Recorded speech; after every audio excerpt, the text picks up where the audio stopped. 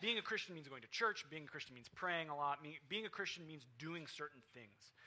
And we get blinded a lot of times to the reality of why we're even here this morning. And so this passage cuts straight to the heart of that. And what we see is Paul and Barnabas they're hanging out in Antioch, they're resting, right, sharing about what God's done. And some guys that are believers kind of come in and start bringing up a major concern that they have regarding salvation. And it starts this big debate. And it's probably good in the long run for the church that the debate happens, but there's some dissension. And so we're going to talk about that. So if you have your Bibles, flip to Acts 15. If you didn't bring a Bible, there's Bibles around your chairs. We care deeply about being in the Word of God. So we're going to be in it every week. We don't really throw verses up on the screen. We just want to be in the Word of God. So take that if you don't have one. And we're going to pray and then start. Father God, thank you for your Word. God, thank you that we get to meet and talk about how good you are. Father, those words that we just sang are so true that we have nothing before you, but we can lean on Christ, and he climbed the hill for us, Father. Just thank you that we can be here and hear from you. We do this every week. Take a minute to just pray and ask the Lord to speak to you, there's some baggage or anything, something that's distracting or something that you brought in, just ask him to get that out of the way so that you can meet with him and enjoy him this morning.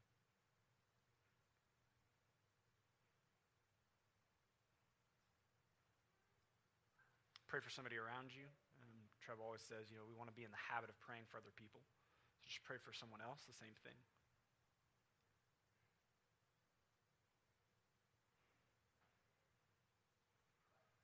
Father God, we love you. Pray that you would deliver this message, Father, that the Scripture would speak, that I wouldn't get in the way, and you'd be glorified. In Jesus' name we pray. Amen. Okay, so we're going to read 1 through 21. Certain people, this is verse 1. For certain people came down from Judea to Antioch and were teaching the believers, unless you are circumcised according to the custom taught by Moses, you cannot be saved. This brought Paul and Barnabas into sharp dispute and debate with them. So Paul and Barnabas were appointed, along with some other believers, to go up to Jerusalem to see the apostles and elders about this question. The church sent them on their way, and as they traveled through Phoenicia and Samaria, they told how the Gentiles had been converted. This news made all the Gentiles very glad. When they came to Jerusalem, they were welcomed by the church and the apostles and elders, to whom they reported everything God had done through them. Then some of the believers who belonged to the party of the Pharisees stood up and said, the Gentiles must be circumcised and required to keep the law of Moses. The apostles and elders met to consider this question. After much discussion, Peter got up and addressed them, brothers, you know that some time ago God made a choice among you that the Gentiles might hear from my lips the message of the gospel and believe. God, who knows the heart, showed that he accepted them by giving the Holy Spirit to them just as he did to us. He did not discriminate between us and them, for he purified their hearts by faith.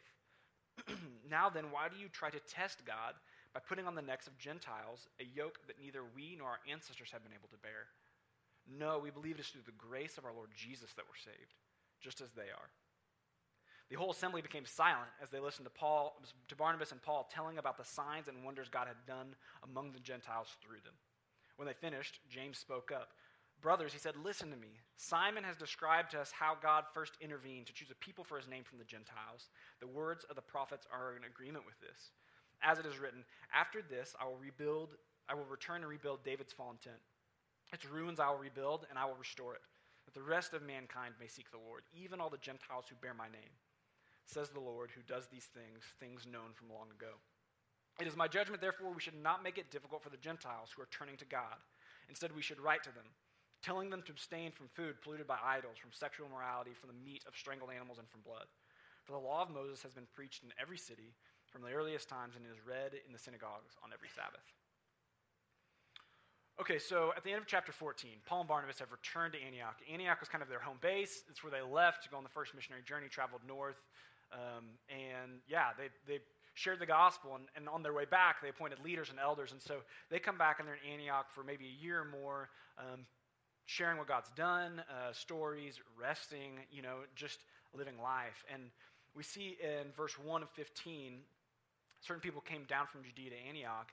Essentially, they're just teaching, enjoying life, and and sharing the gospel, and these men just show up, right? And they don't even confront Paul and Barnabas. They just show up and start saying, hey, in order to really be saved, like there are a couple things you need to do. First of all, more than a couple, but you must be circumcised, and you have to abide by the Mosaic law. So think about it. So we've got the group of Jews, right? The Jews are the ones who are Israelites, family heritage. They've tried to keep the law of Moses for, their entire lives, right? The life of their people. And Gentiles are any non-Jew. And so they might not even have a framework. They might not even know that there exists such a law. And so imagine if you were a Gentile, which if you grew up not going to a synagogue or Jewish, then you are. But imagine back in those times, right? Paul and Barnabas show up, share the gospel with you. You learn that you can have salvation through the Messiah who has come, and you accept Jesus as Savior, and then about 2 weeks later, a guy shows up and is like, yeah, I've been doing this for about 20 years, and don't you know you need to do some other things and really, really be saved? You'd be confused, right? There'd be this tension like, surely he knows a lot more than I do, right? Surely maybe there's something to this.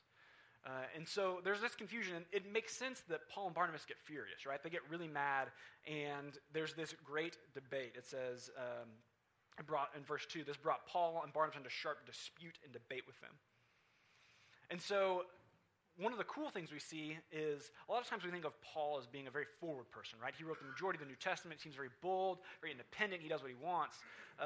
Verse 3 and verse 4 really show how he submits to the leaders in the church. Like there is structure going on here, even though it's a very early church. And so, let's see, end of verse 2. So Paul and Barnabas were appointed, along with some other believers, to go up to Jerusalem to see the apostles and elders about this question. The church sent them on their way. And so we see that despite the fact that Paul's very bold for the gospel, right, these guys know it's like, okay, in order to do this, we all have to be on the same page.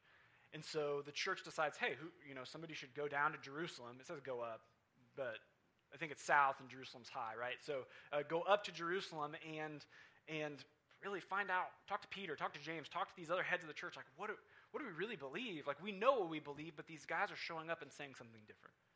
So Paul and Barnabas start on this journey. Okay, verse 3, it says, the church sent them on their way, and as they traveled through Phoenicia and Samaria, they told how the Gentiles had been converted. This news made all the believers very glad. And it's significant. They marched right through Phoenicia and Samaria.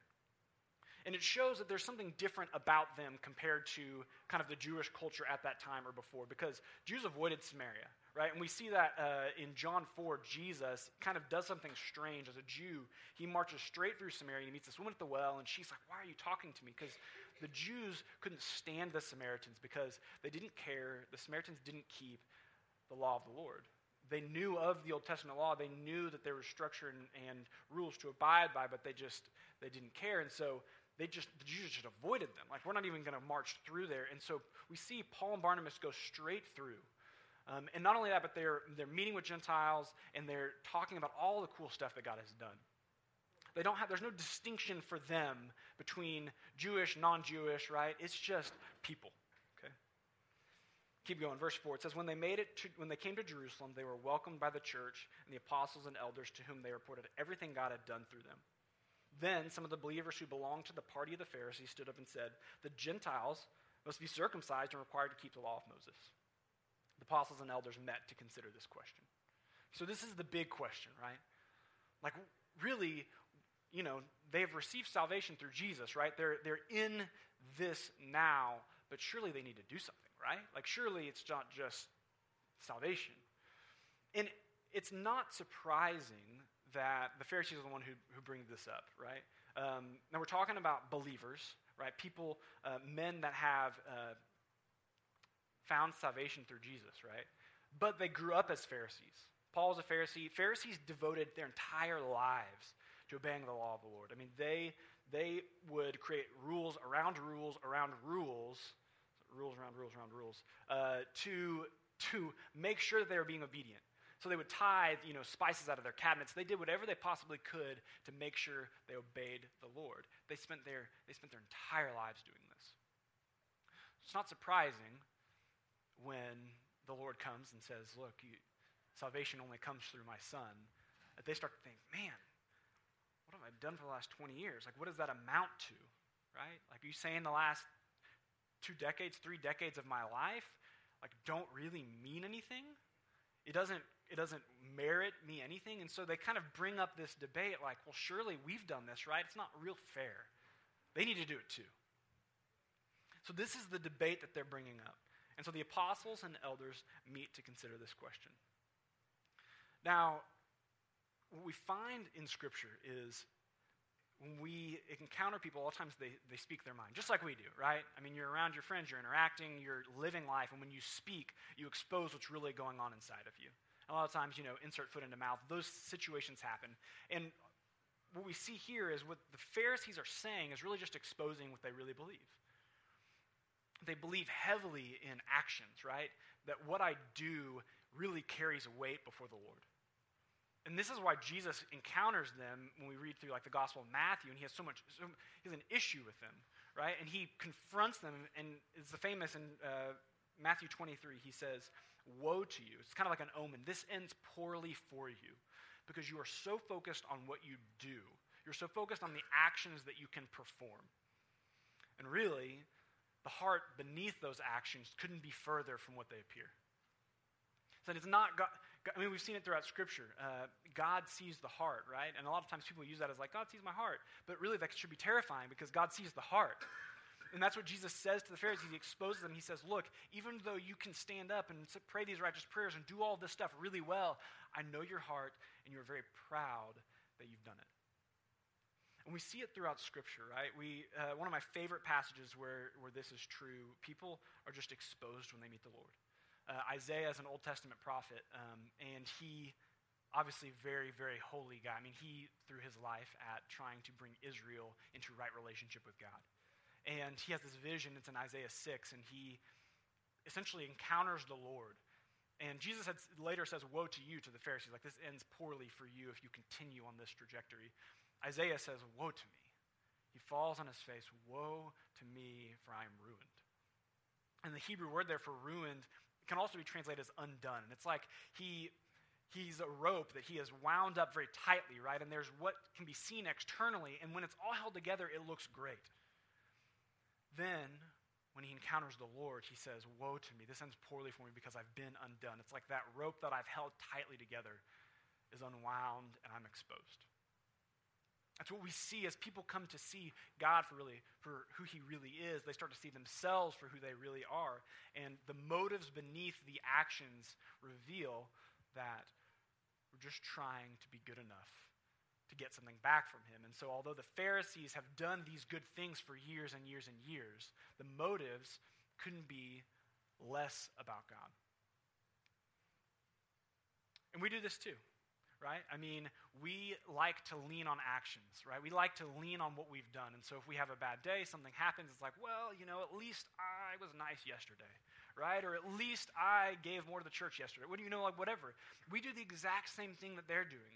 They're just leaning on the fact, well, when I feel like I don't have it all together, at least I've been obedient, right? At least I'm trying to keep this law. They don't even know about it.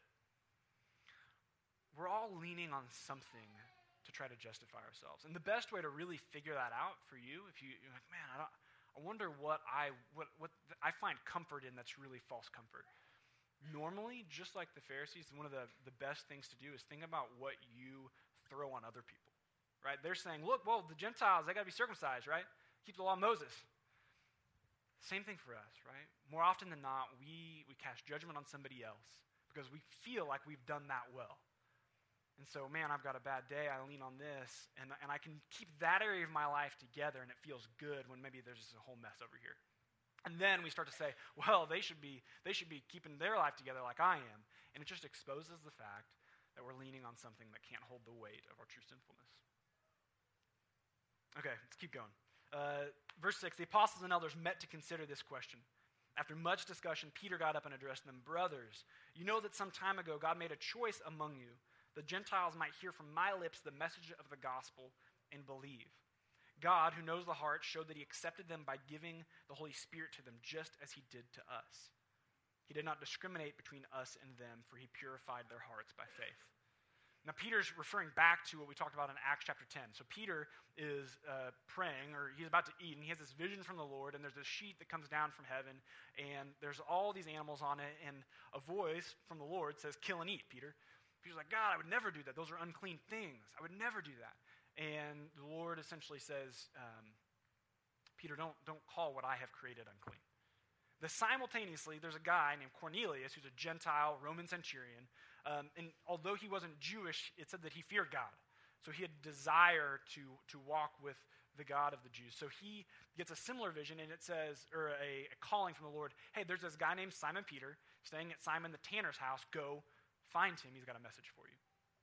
And Peter, they crazy situation, but Peter ends up sharing the gospel of Jesus, talks about how all the Old Testament points to Jesus as Messiah. Cornelius and the people around him become believers. There's evidence of the Holy Spirit, and they receive salvation. They're baptized. Peter's saying, look, like we talked about all this, right? Like I had this vision, and Cornelius came, right? It was all really good. You actually were glorifying God because of this as well? You don't remember that? So that's what he's talking about. And he says in verse 8, God who knows the heart, he accepted them by giving the Holy Spirit to them. So there is no discrimination. So a lot of times, we think that once I receive the Holy Spirit, man, now it's time for me to shape up and pursue the Lord. Like, we think, okay, now that I have this desire to walk with God, now he will finally accept me once I get my act together. Now, the evidence of the Holy Spirit we see in the Old Testament a lot of times is speaking in tongues and belief, and there are other things, right? But one of the fundamental ways that we see the Holy Spirit move through us is a desire to take ourselves off the throne of our lives, right? And put God in control. Like, let him take the driver's seat of my life, and I remove myself. That is just evidence of the Holy Spirit. Like, you can praise God when you have that desire. That is a good desire. And a lot of times, so we have the Holy Spirit, and we think, okay, now that I have the Holy Spirit, now that I have this desire to turn and walk with God, I must do it well, and surely he will finally be happy with me, or surely he will finally forget the things that I've done back here, or the thing that I'm struggling with right now. What we see in verse 8, Peter says, God showed that he accepted them by giving the Holy Spirit to them. God accepted them, and the evidence of that was the Holy Spirit. Our idea that we have to clean ourselves up once we have this desire to walk with God is completely incorrect. We are already accepted. There's nothing left to do. Once there is that desire to turn to God, there's already been full acceptance. He is pleased. So there's nothing left to do. Peter says, 8 and 9, he says, he did not discriminate between us and them, for he purified their hearts by faith. Peter says, look, there's no difference between those who have tried to uphold this law and those who haven't, right? Because you've tried doesn't make any difference, because what you're doing when you're trying to be good and trying to obey these laws is really just promote yourself. Like, all it is leaning on something to feel better about me. That's what you're doing right now. And so really, you're no different than anybody else. We are all the same. And it's no different today, right? It doesn't matter what any of us in this room have done. It doesn't matter how many years you've come to church, how much money you've given.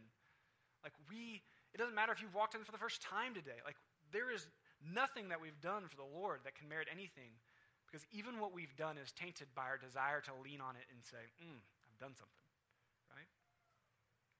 And so, if you've come in for the first time, or if you've been here for whatever, since we started this church, or however it may be, there's no difference. Let's keep going. Peter says he did not discriminate between us, for he purified their hearts by faith. Now then, why do you try to test God by putting on the necks of Gentiles a yoke that neither we nor our ancestors have been able to bear?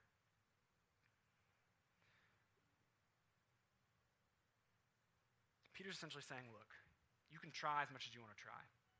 And you can turn and try to put this on them, but we all know that we haven't been able to do it. In Galatians, Paul later says, really, if you're going to try to uphold the law, you've got to hold up everything. And it's this realization that, look, just because you think you've tried, it's not enough. And he says he purified their hearts by faith. Faith is a really interesting thing. Faith, a lot of people think that faith is a very kind of an irrational, just throw yourself and believe something, right? It's kind of blind. But that's not what we see in Scripture. Faith is actually very rational. One of my favorite books that I've read is Mere Christianity. It's written by C.S. Lewis. He's an atheist, became a believer.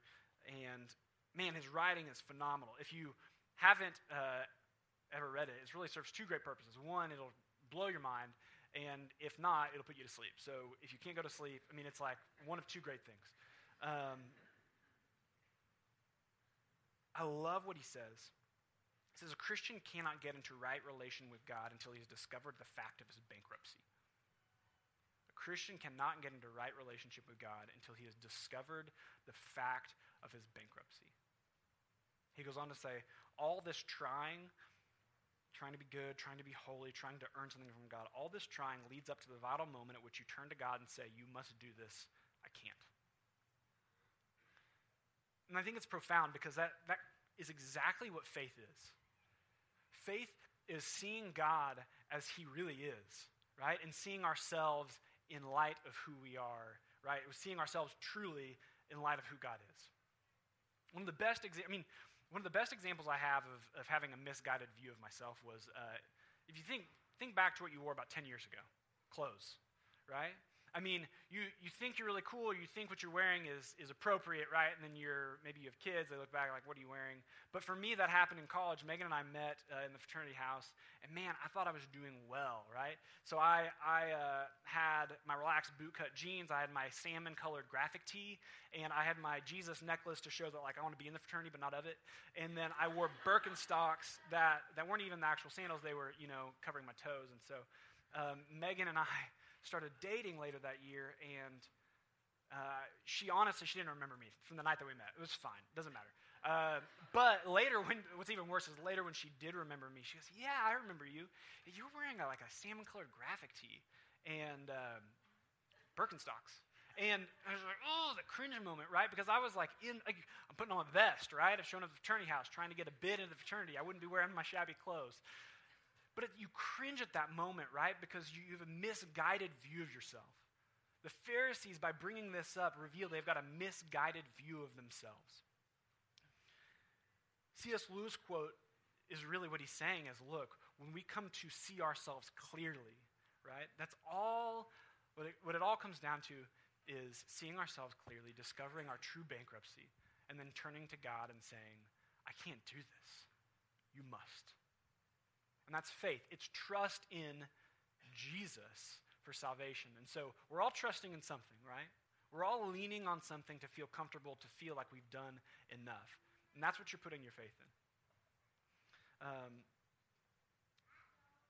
One of my favorite other examples of really this idea of faith is when Megan was growing up and she had a toy that was broken, she would go to her dad and say, Daddy, fix it. Always walking up, she tells the story, but always walking up to her dad and say, Daddy, fix it. Daddy, fix it. That is the basis of this faith. We come to this deep realization that it doesn't matter all the things that I've done. It still will not be enough. And we approach the Lord in faith, say, God, I trust that you are able to. Will you please fix this? My broken heart, right? My inability to be good enough. My inability to cover up the shame or the guilt that I have in my past. That's what simple faith is. Okay, let's keep going. Verse 11, he says, no, we believe it is through the grace of our Lord Jesus that we are saved, just as they are. We are saved just like they are. There's no difference between us and them. The only way to be saved is through grace. Grace is this really interesting thing. Grace is, a lot of times we think of grace as mercy. It's kind of like, God's general just kind of patience. And mercy certainly is this withholding of punishment, right? This patience toward us. It's not giving us what we deserve. And that's what God's been doing throughout history, right? With the Israelites, from the beginning of time, Adam and Eve were in perfect relationship with God. And they decide they want to put themselves on the throne of their life and take God off. And then it just wreaks havoc. And God is essentially patient with Israel throughout all the Old Testament, leading up to this point where he shows ultimate grace through his son, Jesus. Grace is mercy in that it's patient, right? And it withholds what we deserve, but it's even more than that. It's mercy on steroids. It's giving what we don't deserve. A couple of years ago, before Megan and I moved up here, we lived in Norman. We were working for Crew, and it was my birthday's in January. So it was my birthday, went out to dinner with my mom and stepdad, and they knew that we were moving up here, and there's just additional expenses when you move into a house and things like that, and so needed to buy a lawnmower, a weed eater, and whatever, and so they were incredibly generous with us. They gave me a $200 gift card to Lowe's. Wow, and they just knew that we really needed to take care of some of that stuff. So Megan and I came home that night, and we're unloading everything, right? I think we'd come in from out of town or something, so carrying a bunch of stuff in, and go to bed, wake up the next morning. I'm very compulsive. I like to know where everything is, and I can't. It's like 7:30 in the morning. I can't find that gift card. We put all the gift cards in the same spot, and I can't find it, and I just want to make sure it's put away because obviously it's valuable to me, and I cannot find it. I cannot find it. I end up just sitting down, and we lived in a little Cracker Jack box, 600 square feet. I look out the front window, and I see Megan's car, and I remember, oh yeah, we couldn't carry everything, so I just put the gift card and the card on top of the car, right? Well, I ran out there, and of course it's not on top of the car, and I look out in the street, it's gone, right? It's not anywhere to be found. So I run back inside and call Lowe's and say, hey, can I cancel a gift card? Sure, you just need the gift card number. Hang up, call my mom, hey, can we cancel this gift card? I'm really sorry. And she said, sure, we'll take care of it. So I go on, we go to work, we do whatever, and the next morning I get an email that's a replacement $200 gift card. Wow, okay, cool, they got it figured out. 30 minutes or so later, I get a phone call from my stepdad.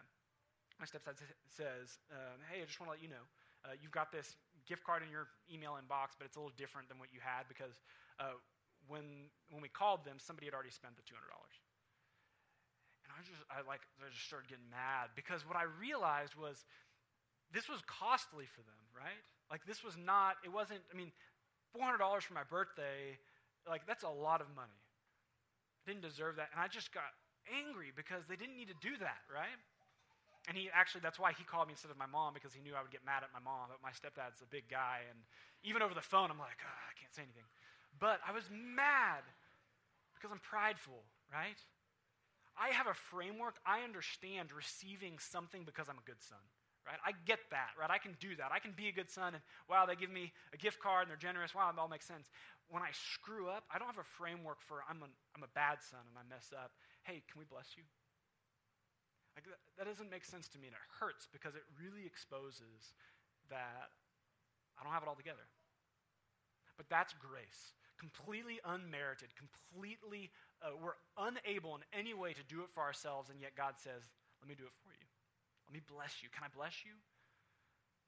That's the good news of the gospel. God didn't leave us in our dissatisfaction, our discontentment, our shame, and our guilt, and all the mess that we have in our lives and say, well, guess that's how it is. You tried. No, he breaks into the world through his son Jesus, and he lives the perfect life that we should be living. Not just the actions, but also the deep heart motives. The deep love for the Father, the worship, and the honoring of him in everything that he does. He lives that perfectly up until this point where he dies the death that we deserve. And it's not just, although it is a bloody and gruesome death, what's deeper there is he takes all of the guilt and all of the shame. Everything that we've ever done, past, present, and future, he takes the wrath of God, the anger that God justly has for all of that, and dumps it on himself. 2 Corinthians 5:21 says, he who knew no sin became sin for us, so that in him we might become the righteousness of God. He knew no sin, but he became sin. He internalized sin. All the shame and guilt that we feel, he allowed to absorb that and feel the weight of God's anger toward that, so that in him we might receive righteousness. The grace is that he said, hey, in return for you giving me all of your crap, can I give you every good thing I've ever done in this world? Every righteous deed, every miracle that I performed, defeating the 5,000, all those things, would you like that to be credited to you? Would you like God to view you as if you had done every single one of those things on every single one of those days? It does not make sense, but that's why it is incredibly good news. It's the gospel. So the gospel means good news. It's an incredible deal for us, and it's an awful deal for him. And all we can really understand is that, wow, he just must love us in ways that we can't even fathom. Peter says, look, no, we believe the only way to be saved is through the grace of our Lord Jesus, just as they are. Let's keep going, verse 12. we'll kind of finish this up. Treb's going to really cover this last section a lot when he gets back. But verse 12 says, the whole assembly became silent as they listened to Barnabas and Paul telling about the signs and wonders God had done among the Gentiles through them. When they finished, James spoke up. Brothers, he said, listen to me. Simon's described to us how God first intervened to choose a people for his name from the Gentiles. Right? Simon already told us, right? This already happened. We all know, we were all there, maybe, I don't know if they were all there, but they know the situation. And then he quotes Old Testament. He says, even God says this. God said this in the Old Testament. He quotes Old Testament scripture saying, even all the Gentiles will bear my name. And then 19, he says, it is my judgment, therefore, we should not make it difficult for the Gentiles who are turning to God. Instead, we should write to them, telling them to abstain from food polluted by idols, from sexual immorality, from the meat of strangled animals, and from blood. For the law of Moses has been preached in every city from the earliest times, and is read in the synagogues on every Sabbath. What James is doing here is he's really appeasing two groups, right? What he's saying is, look, I agree with Peter, right? We all know, we're not misguided. We don't have a misguided perception of ourselves. We see ourselves as God sees us, and we are broken, and as C.S. Lewis would say, we're bankrupt, right? But there is a response to grace. So he says, hey, let's not make it difficult for them to turn to the Lord. There's nothing they can do to earn anything from God. But once they have tasted of the grace of God, once you've tasted of the goodness that he has given you, there's a natural response. And it's turning and being different from the world. He didn't do this, but if my stepdad would have called me the next day and said, hey, I've got a lot I need to do in the yard. Would you mind coming over and helping me tomorrow morning? And just go a lot faster if you could help me. What I wouldn't say is, well, I'm kind of tired and I'd like to binge some Netflix. I wouldn't say that. I would say, absolutely, what can I do for you? You've just been, of course, I would love to. You've been too generous with me. It's the same thing we see in Scripture. It's the same thing we see in our lives. The appropriate response is a pursuit of God that is completely free. It is completely out of gratitude and thankfulness, and not because there's anything we need to do for him, right? I would respond to my stepdad not thinking, oh, he can take away that Lowe's gift card. Same thing with the Lord. We respond to him knowing he's accepted me. I have merited nothing from him. I've done nothing to deserve this. How could I not respond? And so he's saying, look, let's just write them and say, hey, here are some ways that you can be different. Here's some ways, because the Gentiles were doing all kinds of things. So those things look weird. Some of them are weird. That's what they were doing. And so he says, let's write them a letter. And so later in 15, it really goes into that playing out. But to kind of conclude all of this, it begs the question, are you fighting spiritually? Is there a spiritual fight in you currently? If there is, what kind of fight is it? Are you on this fight to hope that someday, if you do enough, God will forget this, X, Y, or Z? Or someday, if you do enough, this person will accept me, or I will finally come to grips with who I am? Is that the endless climbing battle that you're on? C.S. Lewis says, we cannot get into right relationship with God until we've discovered our bankruptcy. There is freedom. As Christians, we don't have to have it all together. It's the difference between every other major world religion. Every other major world religion says, do this, this, and this, and ultimately you will receive some kind of enlightenment or some kind of satisfaction or some kind of acceptance from God. Christianity actually praises, it's almost a prerequisite to really expose the fact that we can't. It's impossible. And only then can we taste of the Lord. The second side of that is, do you not have a spiritual fight? Is there maybe apathy? Is there no desire to really turn and be different from the world? I think the gospel is the answer to every question, right? Really the gospel is it's the meaning of life. It's the answer to the meaning of life.